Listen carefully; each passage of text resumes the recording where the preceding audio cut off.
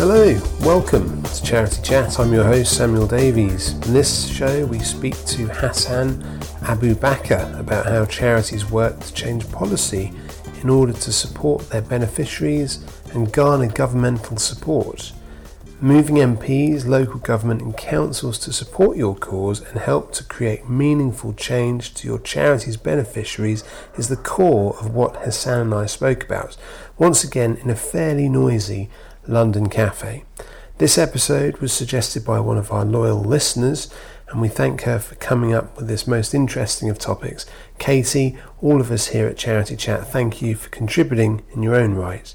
Without further ado, here is Hassan and I speaking about how charities can change policy. Hello, welcome to Charity Chat. I'm here with Hassan Abu Bakr, Policy Manager in the Third Sector. Hello, how's it going? Yeah, not too bad. Nice to be here. It's great to have you. So we're here to talk about charities changing policy. Yeah. So one of our listeners, this is off the back of one of our listeners contacting us and asking if we could do a show on this. And as soon as we heard it, we thought, Casey, this is a great idea. And so our first question really is, how can charities affect social change through influencing government policy? Well, I mean, I think, Sam, there are a number of different avenues which charities can explore.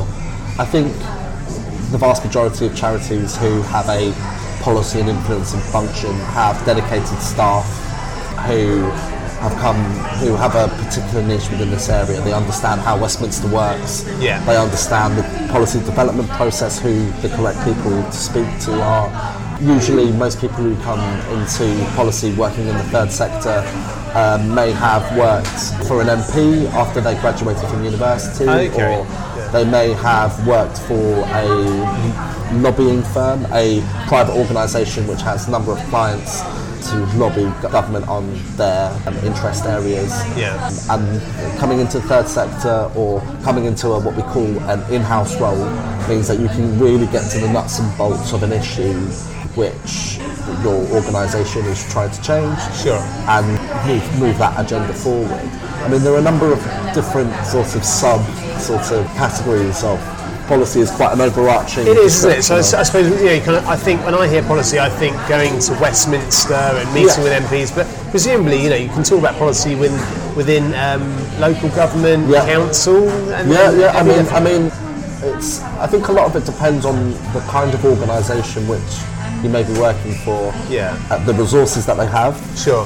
And what you're actually looking to achieve. So, for instance, in my career, I've worked for some large national health and social care charities, quite big charities with quite a large resource. Yeah. Lots of staff who work in policy, public affairs, which is more trying to work with particular stakeholders in Westminster, ministers, MPs, and civil servants, the actual people who work for the government who are non-party political, to try to change things, and who may also do more localised campaigning on particular issues, to much smaller charities where they may have a single aim and they work at a level which they have to pick and choose their battle, shall we say. Sure. I mean, if you're a Macmillan or a Cancer Research UK, or a Save the Children or UNICEF UK, the resources at your disposal are probably going to be a lot bigger than if you're a small charity with a quite small income. You have to really hone the message that you want to deliver. And presumably, being a large charity like that, like Macmillan or something, or Cancer Research, for example, the people you're talking to will have. They'll be well informed about what you do because it's a well-known brand, isn't it? It's a well-known organisation. I mean, in my career, I've worked for large charities where I've never had to tell anyone who I was. Yeah. And I've worked for smaller charities where the first thing, if I have a meeting with an MP or a civil servant that I've contacted, they don't contact me, I contact them. The first thing that I do is I explain what the organisation I work for does, what our overall goal is, and what are the key issues for us that we would like to see changed. Okay. For those larger charities, you don't necessarily have to do the first bit, but what you might find for one of those organisations that they may have a particular interest in the policy area that you wouldn't necessarily expect them to have. then explaining what you're actually there about then becomes maybe a bit different. You may expect them to be having a different sort of meeting, but you would explain fully what you were looking to achieve.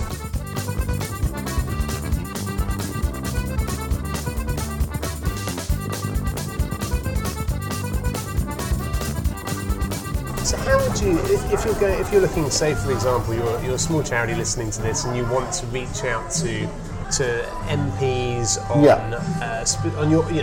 helping your beneficiaries or people like beneficiaries in society, do you just go to a group of MPs at random and say, could you support us? Is it kind of like corporate fundraising where you're looking at finding the synergy with the company? Is it similar with an MP?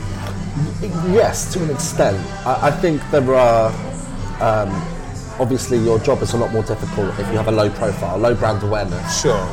Brand awareness also relates to how MPs view particular causes. So you're always going to have those types of causes which MPs are always going to support. I'm not going to say anything against people with living with dementia or cancer, animals are always a great one as well. Animal cruelty. Housing at the moment is such a hot topic. Absolutely. At the moment. If you're working for a centre point or a shelter, you're likely to have the ear of those MPs. Sure.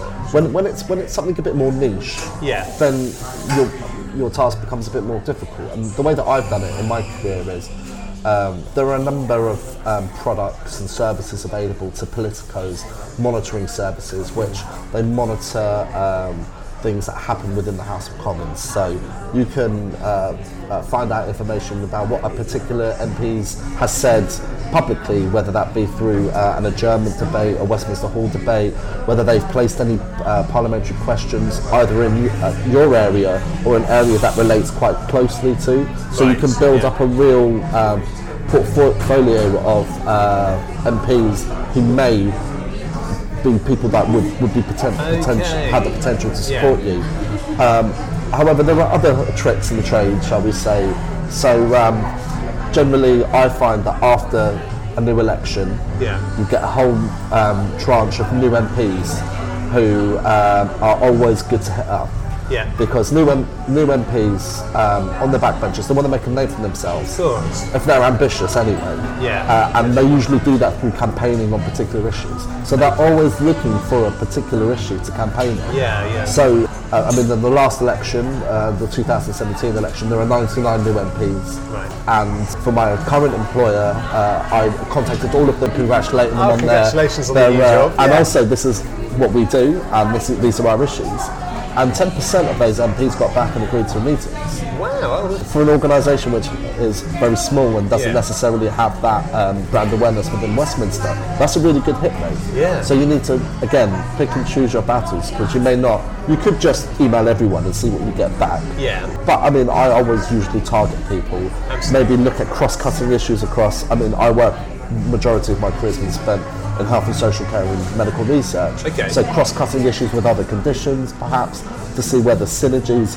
Also, there's a real focus at the moment in terms of government policy around multi-morbidities and treating older people, because we live in an aging population. Absolutely. We have 2 or 3 or 4 long-term conditions.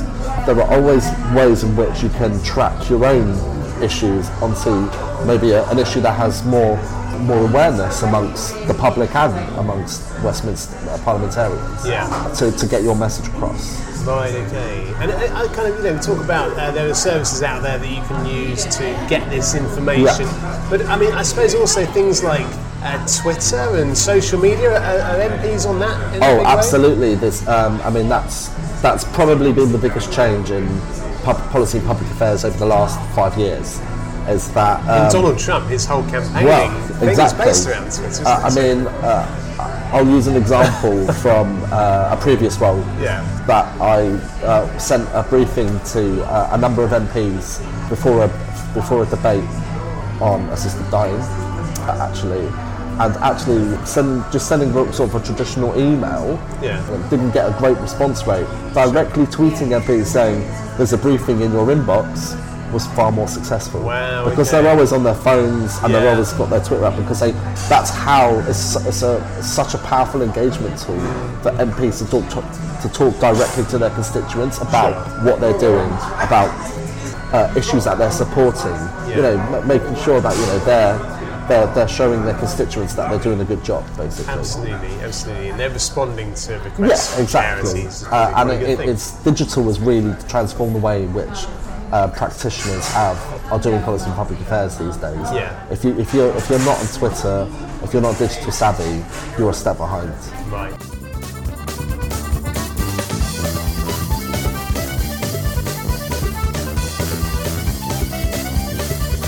Are there any specific examples you can think of how charity campaigns have helped to change policy? Yeah, I mean, there are a large number of campaigns which I've really admired, shall we say. Yeah.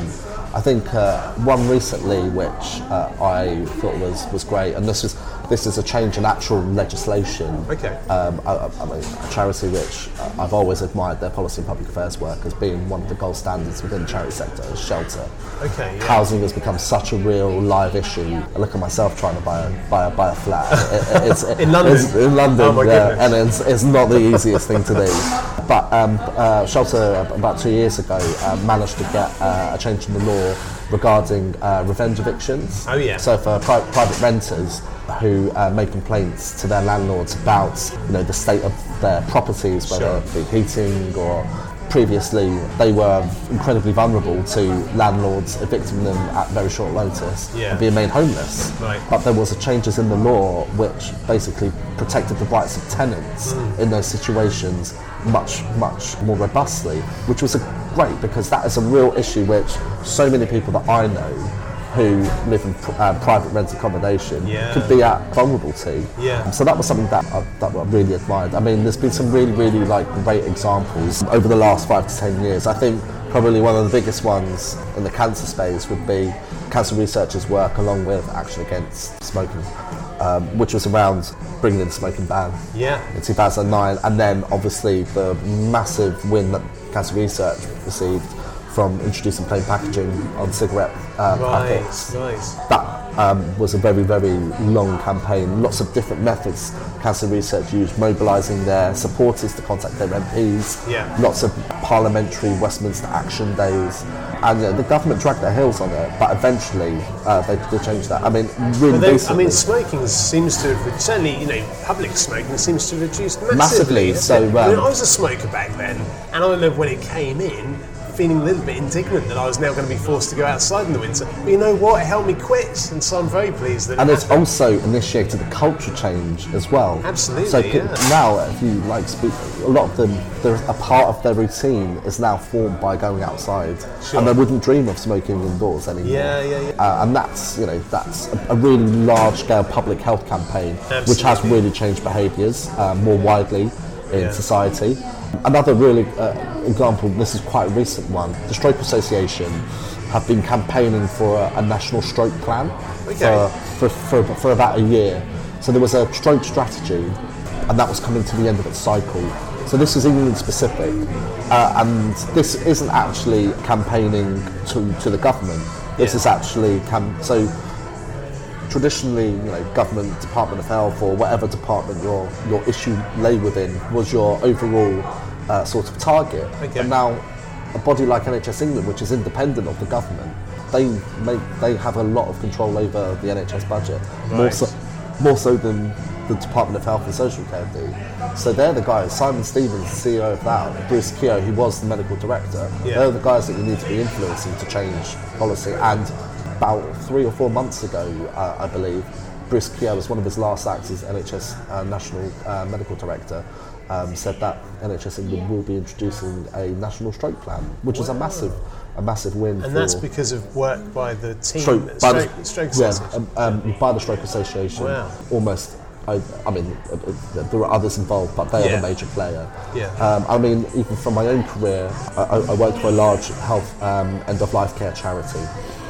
We worked in a coalition of other charities within that space, quite large ones like Macmillan and Marie Curie.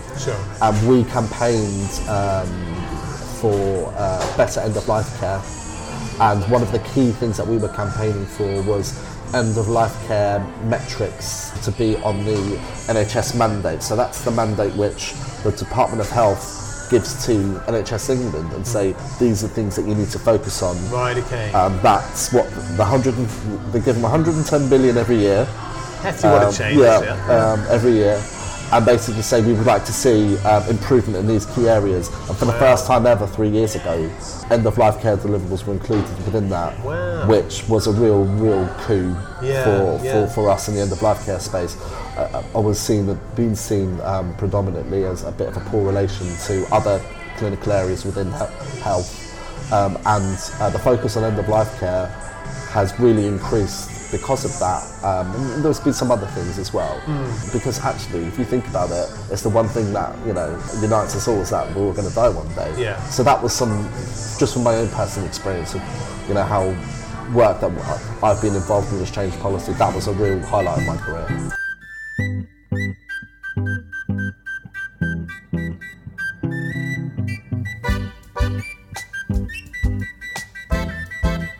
Within the policy space, obviously you hear about lobbyists on the other side of things who are, typically in movies, they're the big tobacco companies or the gun companies, trying to influence the government.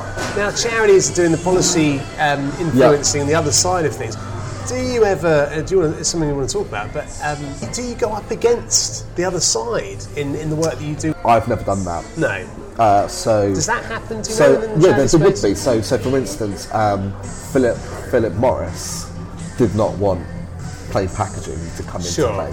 So Philip Morris would have hired a lobbying firm to do their lobbying for them on behalf of that, and they would have come up against ASH. They would have come against Cancer Research UK. They would have come up against the cancer charity lobby and individual supporters to divide them. But personally, within my own career, no, and a lot of these lobbyists for hire work for charities as well. So there was lots of examples where I've worked with public affairs agencies, consultancies, who will take your issue on for a fee. Right. So that, we are lobbyists in almost the same way. Yeah. But I think within the charity sphere, what separates us from the lobbyists who lobbying has got a lot tighter in Scotland, for instance. So now in Scotland, a new lobbying register has been introduced, which means that any charity that has a meeting with a Scottish parliamentarian or a Scottish minister has to declare that, irrespective of what it's about. Whereas that doesn't exist in England. So charities aren't going to be meeting MPs and giving them financial incentives to support their issue. They'll be making a robust case, hopefully that's evidence-based, but also bringing that patient voice aspect. So I always say that a good lobbyist to really influence government policy, you need two things. You need a really well-evidenced, robust case that is watertight, but you also need that human element about how it affects people's lives, or to really drive that emotive message through, because a lot of it can be really emotive. Because they say in marketing spheres that emotion drives behavioural change, and then people rationalise the decisions they've made based on emotion. And I suppose MPs are people like everybody else, so you're influencing them with emotion partly, and then giving them the stats to back up, why they decided to support you. And what you will actually find is a lot of MPs will have personal experience of that issue. So you may find an MP who is the chair of an all-party parliamentary group on a particular issue because they have personal experience of that issue. So for instance, the APPG on diabetes is chaired by Keith Vaz, who's a Labour MP, used to be chair of the Home Affairs Committee. He has diabetes.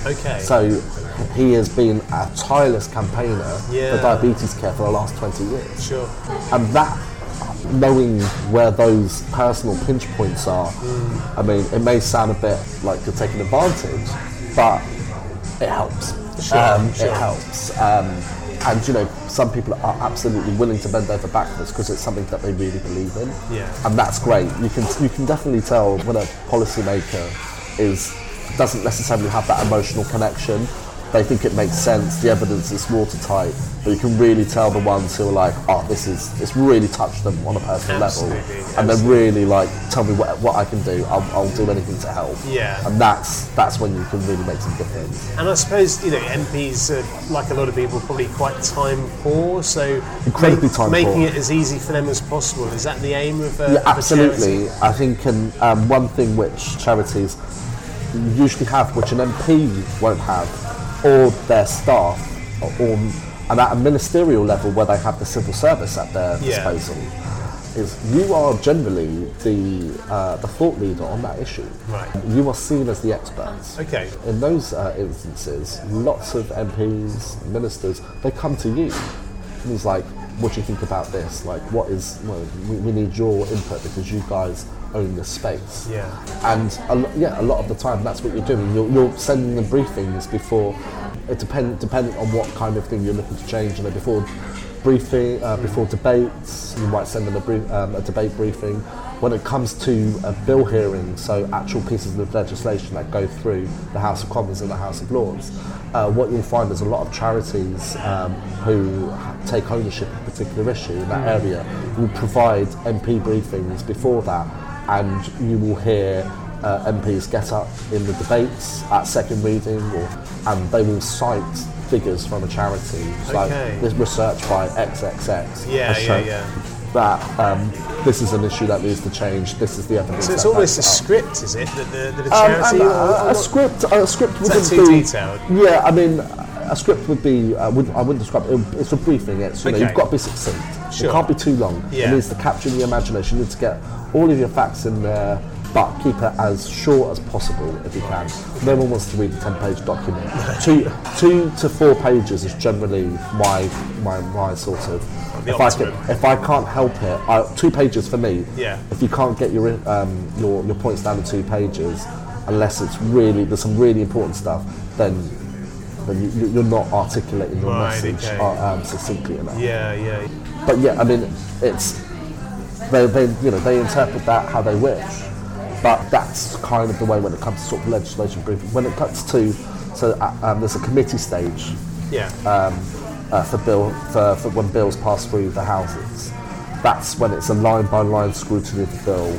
There may be evidence given by interested parties, so it could be about housing, head of policy at Shelter might give evidence, or about cancer and director of policy at Cancer Research might get evidence. Sure. And that's much more in-depth scrutiny than you would have at the other stages of that, as that legislation passed through. Is there any value in a charity, say it's a local charity, approaching their MP, or should the approach be made more, as we've kind of said, on the interest of an MP rather than maybe the location of where the charity is based? That's an interesting question, actually. It depends what you, as a charity, your remit is. Yeah. If you are a localised charity, so your remit is a borough of London or a county, then I think that or approach, conservation in an area. Yeah, something I think like that approach has some merit. Yeah.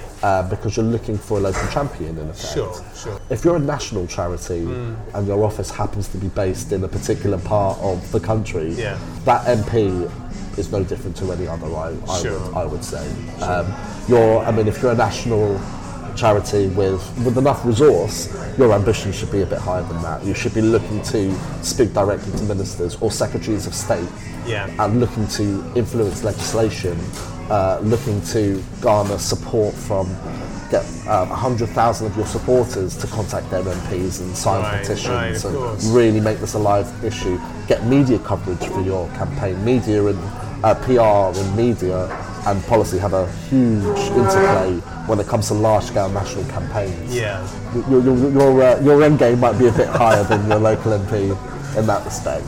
But what is also good about local MPs is, and it's another thing, if you're a smaller charity that I would suggest is, MPs spend Monday to Thursday afternoon in Westminster. Right. From Thursday afternoon, they usually go back to their constituency. Friday, they're looking to do stuff in their community. So Fridays can be a really good day for local charities to invite their local MP they'll dress down to a meeting in the local area, or maybe there's an event that you're hosting. Your MP would love to get involved. Get someone from the local paper down. Special guests. Something like that works a treat. Yeah. If that, for like that sort of awareness raising thing. Sure. I've done that. Yeah. Had constituency meetings, travelled all around the country to meet MPs, but also the majority of the stuff I've done has been in Westminster. Yeah.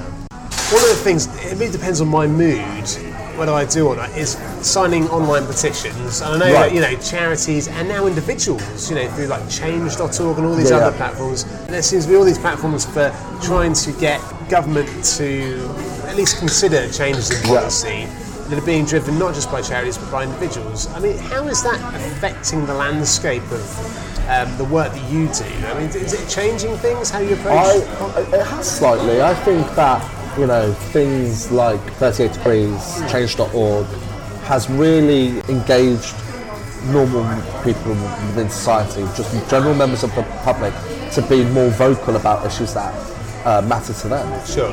I mean, another thing is there's the petitions on Parliament now, which means that any petition which is started on Parliament website that gets 100,000 signatures, that can be debated within the House of Commons. Okay. It can be debated by Parliament. And, things which I think people are becoming more engaged as citizens in that political process. I mean, the biggest example of that would be things like referendums. Yeah. Which is direct democracy at its absolute base. Good and bad. Well, dependent on your views on certain things. Yeah. And I think that has changed it slightly, but however, charities have become a lot more canny about how they use those platforms as well. So, for instance, there'll generally be in a larger charity.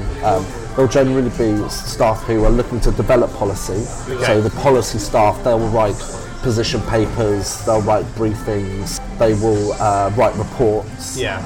Then there'll be your public affairs staff, who are the ones that speak to ministers, the ones that speak to MPs, the ones that work with the civil servants, and so on and so forth. Then there'll be your campaigners, and they're the ones who are looking to get public support, looking to get a group of supporters who will to mobilise them on an issue that they're interested in. Absolutely. And they will be using either their own forums or forums like Change like that to generate huge amounts of public support for a particular issue. Because that's another thing which is also another string to a bow of an effective policy public affairs campaign function, is getting that public support on an issue makes it much harder for the powers that be to ignore it. Right.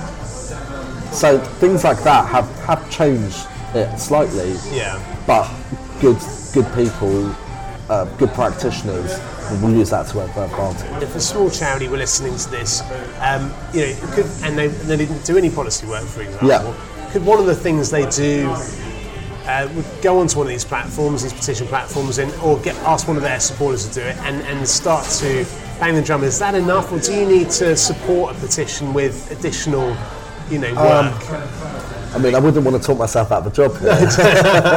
I mean, I think, going back to your first point about garnering support, I think you can do that without that sort of level of input within the actual resource and the staff time that you would. However, I think when it comes to complex issues, when it comes to understanding where the hooks are and the niches are, I think you do need staff who come from that background, because they know how to play the game in effect. And relationships, I suppose, and building relationships. Incredibly important. And also it occurs to me, I'm sure I've read somewhere around the fact it was put in these terms, which aren't necessarily good ones, but that it's the online petition.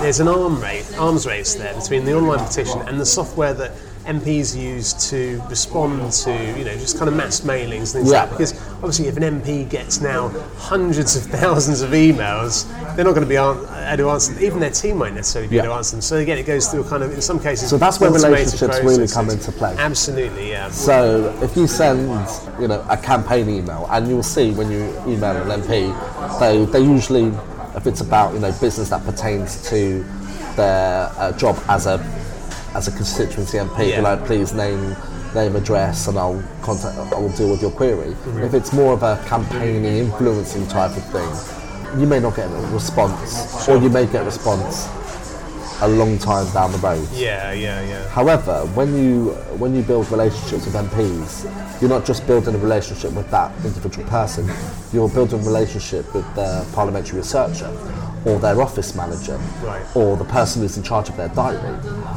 If you're looking to influence a minister, you're not necessarily just building a relationship with the minister.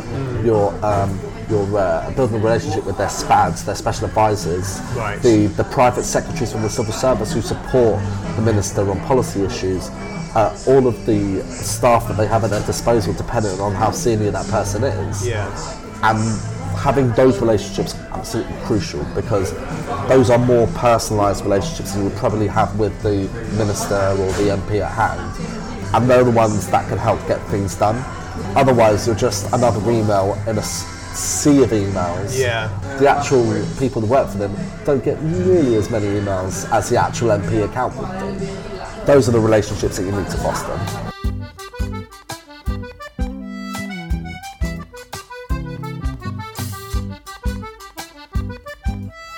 So how is the scene changing for charities, and what advantages and disadvantages does this pose for changing government policy? I think the scene is changing in quite a few ways. Like the big boys are investing even more heavily in their resource. Right. They really see the power that having enough staff to be able to fight on numerous fronts, Yeah. but also having the right staff. It is quite quite a niche part of the charity landscape. You wouldn't, most people who work in policy for a charity haven't moved around in different roles. They may have a PR background, they may have done some PR, Sure. but they generally aren't likely to have been fundraisers or working with supporters, supporter engagement, supporter journeys and things like that. They may have worked for MPs in the past. It's a very clearly defined career path. Yeah. So ensuring that you have the right people is critical to that. I think that there can be a bit of a pushback.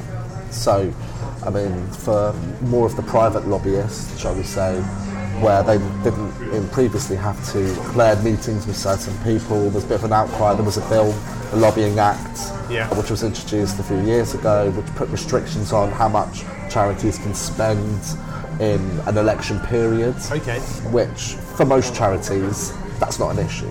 But if you're Oxfam or Save the Children or mainly international development charity, but I think there has been a move from the government recently to maybe curb the voice of charity slightly. Yeah. So there was an advocacy clause which was suggested by Matt Hancock, who was at the time digital minister in the Department for Digital Media, Culture and Sport. He's now the health secretary, replaced Jolie Hunt recently, which said that charities that were in receipt of government money could not use that money to lobby the government. It could only be spent on services and, a core mission. Right. However, a lot of charities, their core mission is campaigning.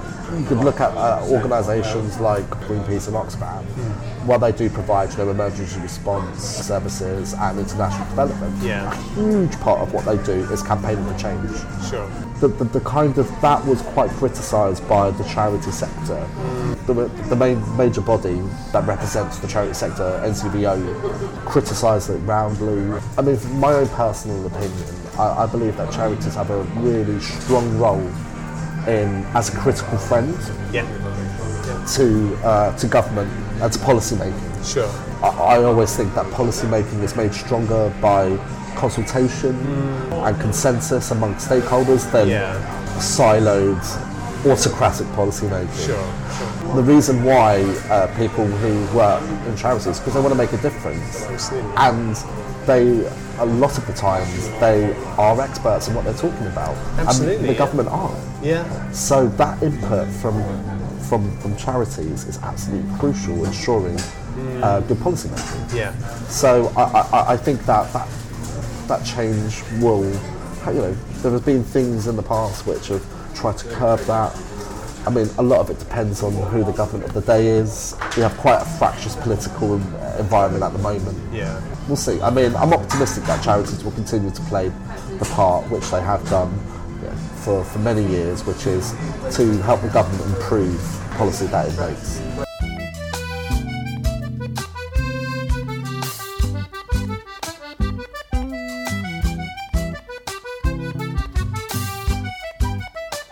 But if there are, again, small charities listening to this, or charity workers listening to this, who work or want to work in that space, or already work in that space in a small way, what can they do to develop their skills if they haven't, worked for an MP before, or any of these other things which are often the, I suppose, the route that a lot of people that go into policy take? If they've just come into charity, obviously listening to this podcast episode is a good step. Hopefully. Good first step. But, after that, what kind of things, are there courses, are there qualifications that people can do? Yes, so as I mentioned, NCVO, the National Council for Voluntary Organisations, they provide a number of different sorts of breakfast introductions to campaigning, how to influence government courses, that they're sort of at the lower ends.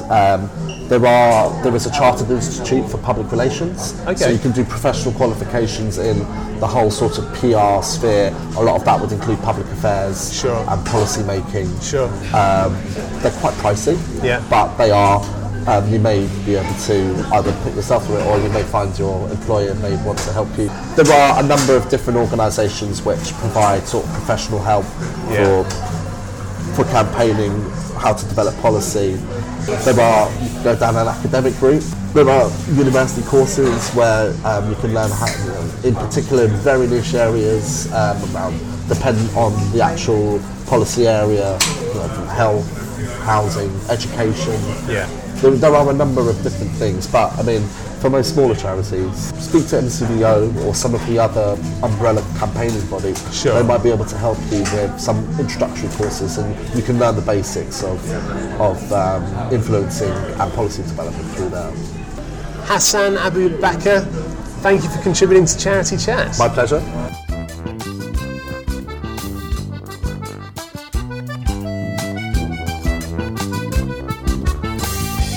There you go, dear listener. A big thank you to Hassan Abu Bakr, who gave a very enlightening account of how charities seek to influence policy. I found that fascinating, and I hope you did too. A big thank you also to our listener, Katie, for suggesting the topic. If you have an idea for a topic or a guest of the show, please do get in touch with us through our website, charitychat.org.uk. Likewise, if you'd like to contact us with any feedback, please do. You can find all of our contact information, including our social media presence, through the website. Again, that's charitychat.org.uk. A big thank you to you for listening. We really appreciate it. And thank you also to our sponsors, Giant Squid Audio Lab for sponsoring our podcast kit, Magda Axamit for beautiful website design, RR Yard Photography for the beautiful images on our website, and of course, Forest of Fools, who have been playing throughout the show and are playing us out right now. That's it from me. Thanks for listening. Speak to you soon. Cheerio.